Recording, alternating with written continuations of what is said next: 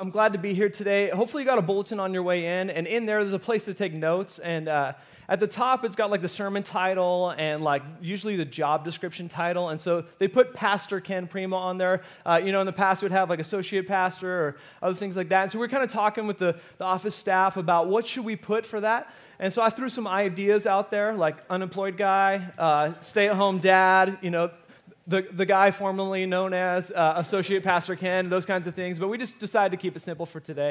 And so above that, though, is a sermon title and a scripture. And this has never happened to me before, but I had been for weeks planning on preaching about good works in Ephesians 2. And yesterday, I just felt like the Lord was saying he had something else for us today. So I trust that God wants to speak something into your life because God told me to share a passage that is like a life verse for me, one of my favorite passages in the Bible. And so I'm going to preach from that this morning instead. So I want to ask for your grace that everything doesn't line up perfectly with what the sermon notes say and all that stuff, but I'm sure you didn't care about that anyway. So recently, I've been interviewing for different jobs, and being employed here for the last 11 years, I haven't had to interview much. But if you've been in an interview, you know that they always ask you that dreadful question. The question is this: what's your greatest weakness? Because think about it, how do you answer that question? You don't want to act like you don't have any weaknesses, and then they're thinking like you're arrogant, you're prideful, like who's this person? But then on the other hand, you don't want to come clean with how horrible you actually are and like how messed up you are and be vulnerable with that. And so it's kind of a catch-22. You're like, you can't win in this. And so normally what we do is we just kind of throw a softball answer of something that's like not that bad, not that horrible, and we just kind of throw that out there, and then we move on to the next question, don't we? And the reason is because none of us wants to show our weaknesses. We want to hide our weaknesses, and what we want to do is we want to highlight our strengths, don't we? Like think about a resume. If you've ever written a resume, or if you're an employer and you've read through resumes, you know that the resume, you put your best forward, right? You write about how amazing you are, and your resume screams, I'm awesome, look how educated I am, look at all my experience. I am totally qualified for this job. And I don't know about you, but I've never seen a resume that had a header on it that said weaknesses and liabilities. I've never seen a resume that had like fine print. Here's all the reasons why you should not hire me, right? No, because we want to hide our weaknesses and highlight our strengths when we're searching for a job. Same thing happens if you're searching for a dating relationship, right? Nowadays, most people, they'll go online, they do the eHarmony thing, they do the coffee meets bagel thing, and you put a profile picture up. And now I'm guessing that you didn't put the most horrible picture of you. You know the one where you're wearing sweatpants, your hair isn't done, and like someone just snapped a picture of you? Didn't put that one up, right?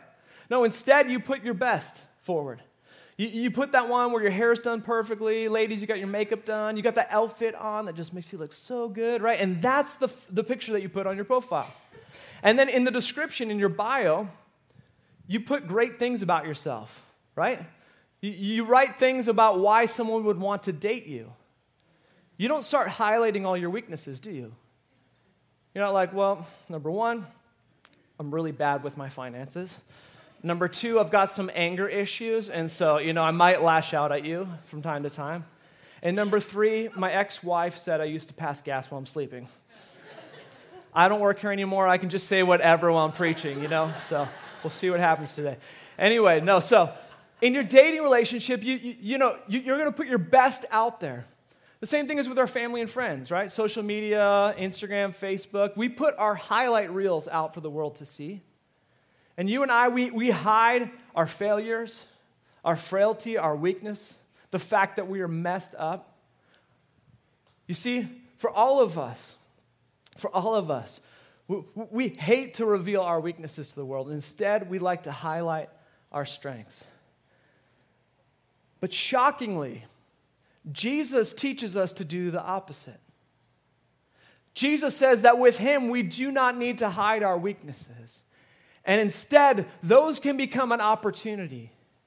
Those can become an opportunity to reveal God's glory and his power through your life. And in fact, that's our big idea this morning. If you want to write it down, it's this: that God turns our weaknesses into an opportunity for his power. for his glory to be displayed in and through your life and mine. You see, God can take the parts of your life that you and I would like to hide, that we would like to erase, that we would like to scribble out of our life resume. And God can take those very things and use them as an opportunity to reveal his power in and through your life. And so we're in week 4 in a series called Excel, in which we're looking at different ways that we as a church and as individuals can excel at certain things, to train and grow in certain areas, to become more and more like Jesus in and through our lives and as a church. And so today we're going to look at excelling in our weaknesses, which is kind of a weird thing to think about, but for us to excel in our weaknesses. And we're going to learn from a passage that the Apostle Paul writes that he learned from Jesus as Jesus taught him to celebrate his weaknesses and to turn those into strengths. And so let me give you a little context. Paul had planted a church in the city of Corinth, and some years had gone by, and now some other people, some spiritual leaders had stepped in, and they were trying to drive Paul out of the church. And they were saying things about him, talking about his weaknesses. So they said, this guy Paul, he shouldn't be leading this church here because, one, he wasn't one of the original disciples. He wasn't one of the 12 that followed Jesus around for 3 years. Paul wasn't one of those. He met Jesus later after Jesus had been resurrected. So they were saying he's not a real apostle. Secondly, they were saying he's not as gifted of a teacher, so we've got better communicators, and he's not as eloquent. So they're highlighting his weaknesses. And then they say they've had more spiritual encounters with God than him. So they're saying all these things, talking Paul down. And so Paul isn't applying for a job like I'm doing right now, but Paul is defending his job as a pastoral influence and as a spiritual leader in the church in Corinth. And so as he's defending himself, Paul, instead of boasting about how great he is, Paul boasts in his weaknesses. And so I want to invite you to grab a Bible and to turn with me to 2 Corinthians chapter 12, beginning in verse 7. 2 Corinthians chapter 12, beginning in verse 7. And you can also open up a Bible app if you have that with you. And we're going to look, and what we see is that at the beginning of the chapter, so as he's defending himself, he starts talking about this spiritual encounter he had with God, where God, he doesn't know if he was in the body or out of body experience, but God took Paul to heaven, and he had this vision of heaven and this amazing experience. And Paul does a humble brag. You know what a humble brag is? So he's like bragging about himself, but he doesn't want to be, he wants to be humble in it. So the way he does it, he talks in the third person. He's like, I know this guy, and he had this encounter with God. And so he starts explaining this. And then in verse 7, it tells us that God didn't want him to be conceited, and so God gave him something to ground him in God's grace. God describes it as a thorn in his flesh. And so we pick up here verse 7. It says this: Therefore, in order to keep me, Paul, from becoming conceited or arrogant or cocky, I was given a thorn in my flesh, a messenger of Satan to torment me. 3 times I pleaded with the Lord to take it away from me. Let's pause right there. You can keep your Bibles open. We see that in order to keep Paul from becoming conceited and arrogant, he was given something called a thorn in his flesh. Now, when I was a kid, I used to love playing hide and go seek and tag, and so I lived on this cul-de-sac, and so all the neighborhood kids, we'd all meet, and it had a light pole in the middle of it, and so we'd meet there, and that was like home base, and then we'd leave one kid there, they'd count, 10 Mississippis, and then we'd all scatter, and there was like about 10 houses on the cul-de-sac. We knew all the families, all the houses, and so we would just hop anyone's front yard, backyard, like anything was fair game. And then the person would go searching. And I remember I'd be in some person's backyard, and then they would come running, and I'd start running, and I'd hop a fence. Now, where I grew up, we didn't have these block wall fences that they have around here. Where I grew up, we had like old wooden fences. And if you know anything about old wooden fences, you know that when you're hopping them, you can get something called splinters on your hands, right? Some of you know what I'm talking about. And so my hands would start getting covered in these splinters, all of the kids, but we wouldn't care. We're just running and trying to get to the pole before, And then by the end of the day, your hand's like covered in splinters. And your hands are throbbing in pain. And it's like all you can think about.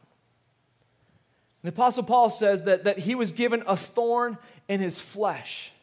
Now, he's not talking about a literal thorn like the splinters, but he's talking about a pain in his life, a throbbing pain that would not go away. And we don't know exactly what it was, and scholars, love to talk about, was it this, was it that? And so they ask, what was it?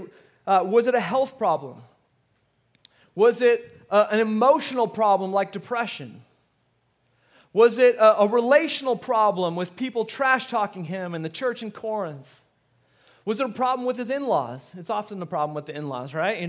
That happens. Just kidding to my parents who are here. Love you guys, Rick and May. Glad you're here. We don't know. We don't know what the problem was, but there's some kind of a problem. I think that it was a problem with his vision, because in Galatians 4, he talks about having weak eyes, and at the end of Galatians, in chapter 6, he talks about writing. Hey, look, I'm writing with my own, look how big these letters are as I write with my own hand. And so many scholars think that it was a problem with his vision, a health problem, a physical problem that he was having. And he prayed 3 times saying, God, would you take this from me? Paul doesn't mention what it is. We aren't certain exactly what it was. And I believe that's for a reason. Here's why. Because Paul knows that you and I have our own thorn in the flesh, don't we? That you and I have our own pain that we wish that God would take away. That we've got our own weakness, something in our life that we wish that God would take away. It causes you pain. And maybe it's obvious and people see it because it's something physical. Or maybe it's something that's only you are aware of. This frailty, this failure.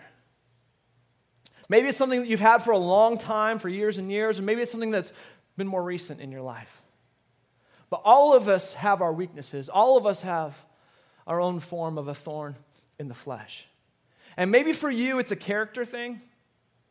Maybe it's an anger problem, and you lash out at people, your kids, your spouse. Maybe you're a kid and you lash out at your parents. There's this weakness that you have in your life. Maybe for you, it's some temptation, sexual sin, an addiction to some medication. Maybe it's an addiction to alcohol or a reliance on alcohol in your life, and it's a weakness you have. Maybe for others, it's a physical thing, a health condition you have that you've been suffering with. Maybe it's a physical pain that you're experiencing. Maybe there's others who are here, and you're in a season where you feel like you're failing. Like you are just barely treading water, and you feel like you're about to drown. And you're feeling so weak and insignificant right now. We all have our own thorn in the flesh. And what Paul wants us to see is that thorns puncture our pride.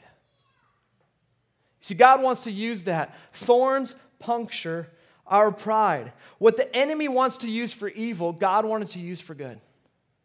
And God wanted to use it that Paul had become potentially conceited because of these spiritual experiences he had, like a balloon that's blown up way too big. And God wanted to deflate down his pride. And God will do the same in our lives as well. That thorns can puncture our pride. And what the enemy meant to torment Paul, God wanted to use it to transform him. What the enemy wanted to use to destroy the Apostle Paul, God wanted to use it to develop him and to grow him. And I believe that God wants to do the same thing in our lives. That there are things in our lives that God wants to use to grow humility in us, to deal with our pride. You see, God can use your weaknesses for his good. Do you believe that? That God can use your pain, that there might be a purpose in your pain. And so the Apostle Paul, he pleads with God 3 times. And maybe you've prayed, God, would you take this thing from me? God, would you take this weakness out of my life? God, would you take this pain out of my life? And God hasn't yet answered that prayer in the way that you want him to. But do you believe that there might be a purpose to that pain? You see, with Paul, he wants to show us that your weakness is an opportunity for God's power. Your weakness is an opportunity for God's power. Let's see, continue on in verse 9. It says this, but he, Jesus, said to Paul, he gets his answer from God. And here's what God said to him. My grace is sufficient for you. And that word sufficient means it's enough. My grace is enough for you. For my power is made perfect in weakness. My power is made complete. It's perfected in weakness. And then Paul goes on to say, well, if that's the reality, if that's the truth, he goes, therefore I will boast all the more gladly about my weaknesses, so that Christ's power may rest on me or abide in me, that I might live in the power of God. He says, I'm going to boast in my weaknesses. Then he goes on, he says this, that is why for Christ's sake, I delight in things that we probably wouldn't delight in. It doesn't delight in strengths. He says, I delight in weaknesses. I delight in insults, in hardships, in persecutions, and in difficulties. These aren't things that we celebrate. But Paul says, for when I am weak, then I am strong. You see, Paul prayed for healing, and God responded, but God didn't respond in the way that Paul had hoped God would. Paul asked God, would you take this from me? And God responded, but what God said is, no, I'm not going to take this thorn out of your flesh. But yes, I will give you my grace, and my power will be upon your life. And that word grace, it's the Greek word charis. I love the word so much, I named my daughter Charis. And the word charis, it means unmerited favor. It's an undeserved gift from God. But what I want you to recognize this morning is that this unmerited favor, this grace of God, it's not just about your salvation. It's not just an unmerited favor or grace that saves you, which it does, and we just sang about that. It's not just what saves you, but it's also this grace that sustains you and me. And what Jesus is saying, I'm not going to take you out of this situation, out of this weakness, but what I will do is I will give you my grace to give you the strength to sustain you through the suffering, to sustain you through this weakness, this pain. My grace is enough for you. And Paul said, well, if that's how it works, and if that's how I get the power of God in my life and through my life, then I'm going to delight all the more in my weaknesses and in my difficulties. You see, weaknesses keep us dependent on God, trusting in Him and His power rather than trusting in ourselves. And I heard a pastor explain it this way. He was a church planter, and he was in the first year of his church plant. He's working like 60, 70 hours a week, just grinding at work, trying to make stuff happen in the ministry for God. And he was getting tired. And in the midst of it, he was moving. He was moving into a new house. And so he was moving his furniture out of his old house. And he said that the last piece of furniture that he was going to move was the heaviest. It was this huge desk he had in his office. And so he's pushing on this desk inch by inch and pulling on it and moving it inch by inch. And in came his 4-year-old son. And so his son came in, hey, Daddy, can I help you move that? Oh, sure. So his son starts pushing with him, and they're pushing. And they're inching it across the room. And then his son stopped and said, Dad, stop. He said, you're getting in the way. And so his dad gets out of the way. And so his son starts to try to push on it on his own. And obviously the thing doesn't budge at all. And the dad starts to laugh as he realizes that the son thought all along that he was the one who was pushing and moving the piece of furniture. And so this dad starts to laugh, and as he's laughing at his son, he sensed and felt like God was laughing at him, saying, you're doing the exact same thing, thinking that you are the one who is pushing the desk of ministry, the desk of your life across the floor, when in reality, it's the power and the provision of God at work. And sometimes it's only when we can't budge it, when we get stuck, when it's not moving, when we realize our need for God and His power in our life.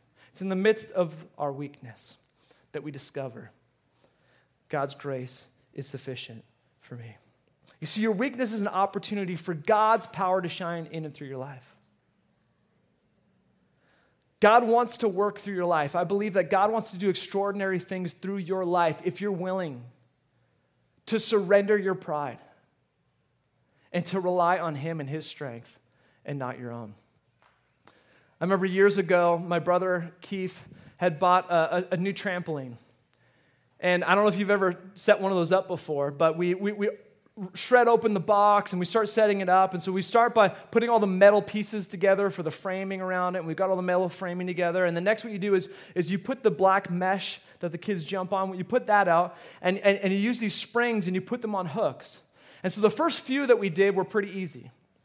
And then the tension starts to build and it gets a little more difficult. And by the end of it, it's like we're pulling with all of our might, me and my brother, and springs are flying off and fingers are getting pinched.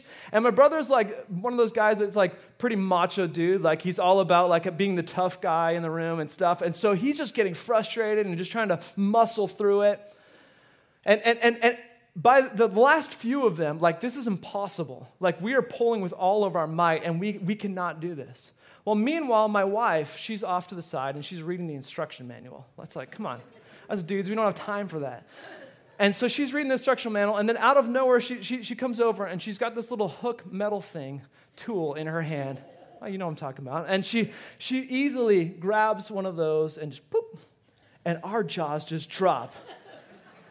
And my brother, being like the macho tough dude, is like, get out of my way, give me that thing, and then it finishes up the whole project.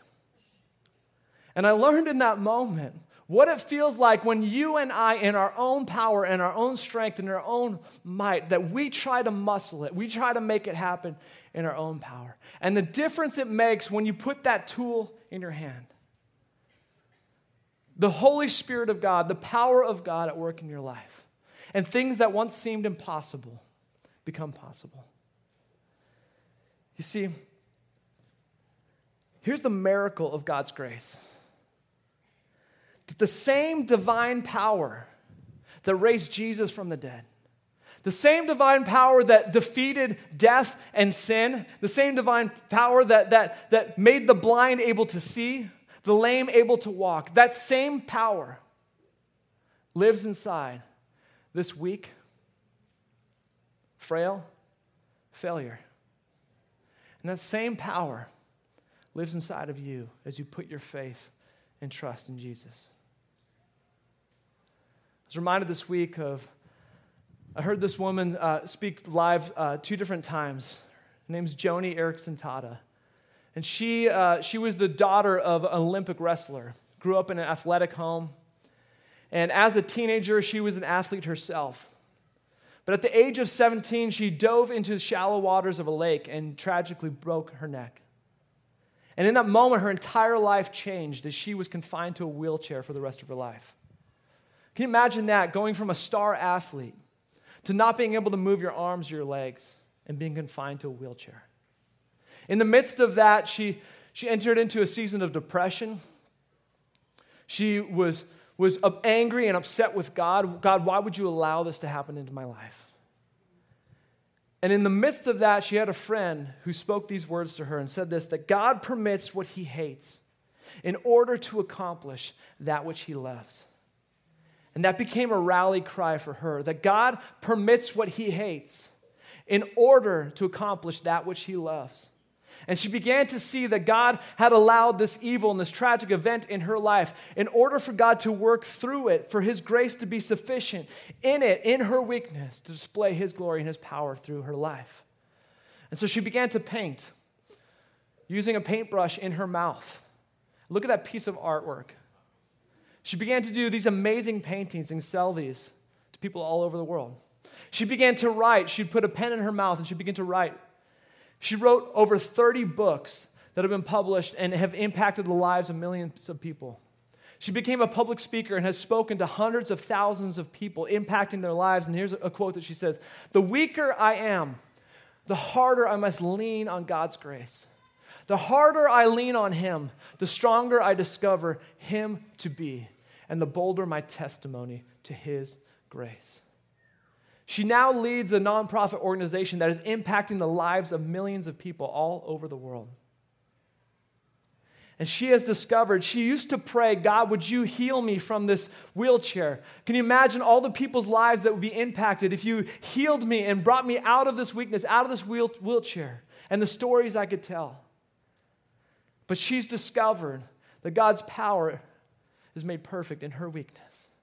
And she has been able to impact the lives of millions of people while confined to a wheelchair, virtually no physical power in her body. And yet she has seen the power of God work through her weakness. You see, God turns our weaknesses into an opportunity for his power. And so I want to ask you, what's the source of your strength? What's the source of the strength in your life? Is it your hard work? Is it your experience? Is it all the Bible knowledge that you've developed over the years? What's the source of your strength and the pride in your life? Or is it Jesus? Is it his power and his presence in your life? You see, the life of a disciple is the life of a dependent. A dependency on his power. To rely on him. So let me ask you, are you trusting in yourself or are you trusting him? Are you relying on yourself or are you relying on him?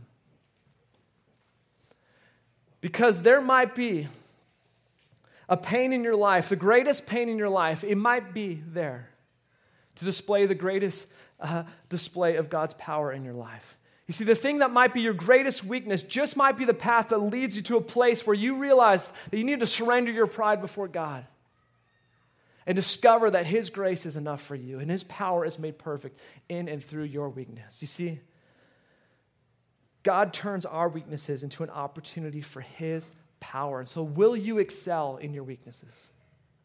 And will you allow him to be the source of your strength? I want to invite you to stand together as we continue in worship. And may we be people that our faith is not contingent on our power and our strength and our goodness, but on a great God who's gracious before us. Let's sing together.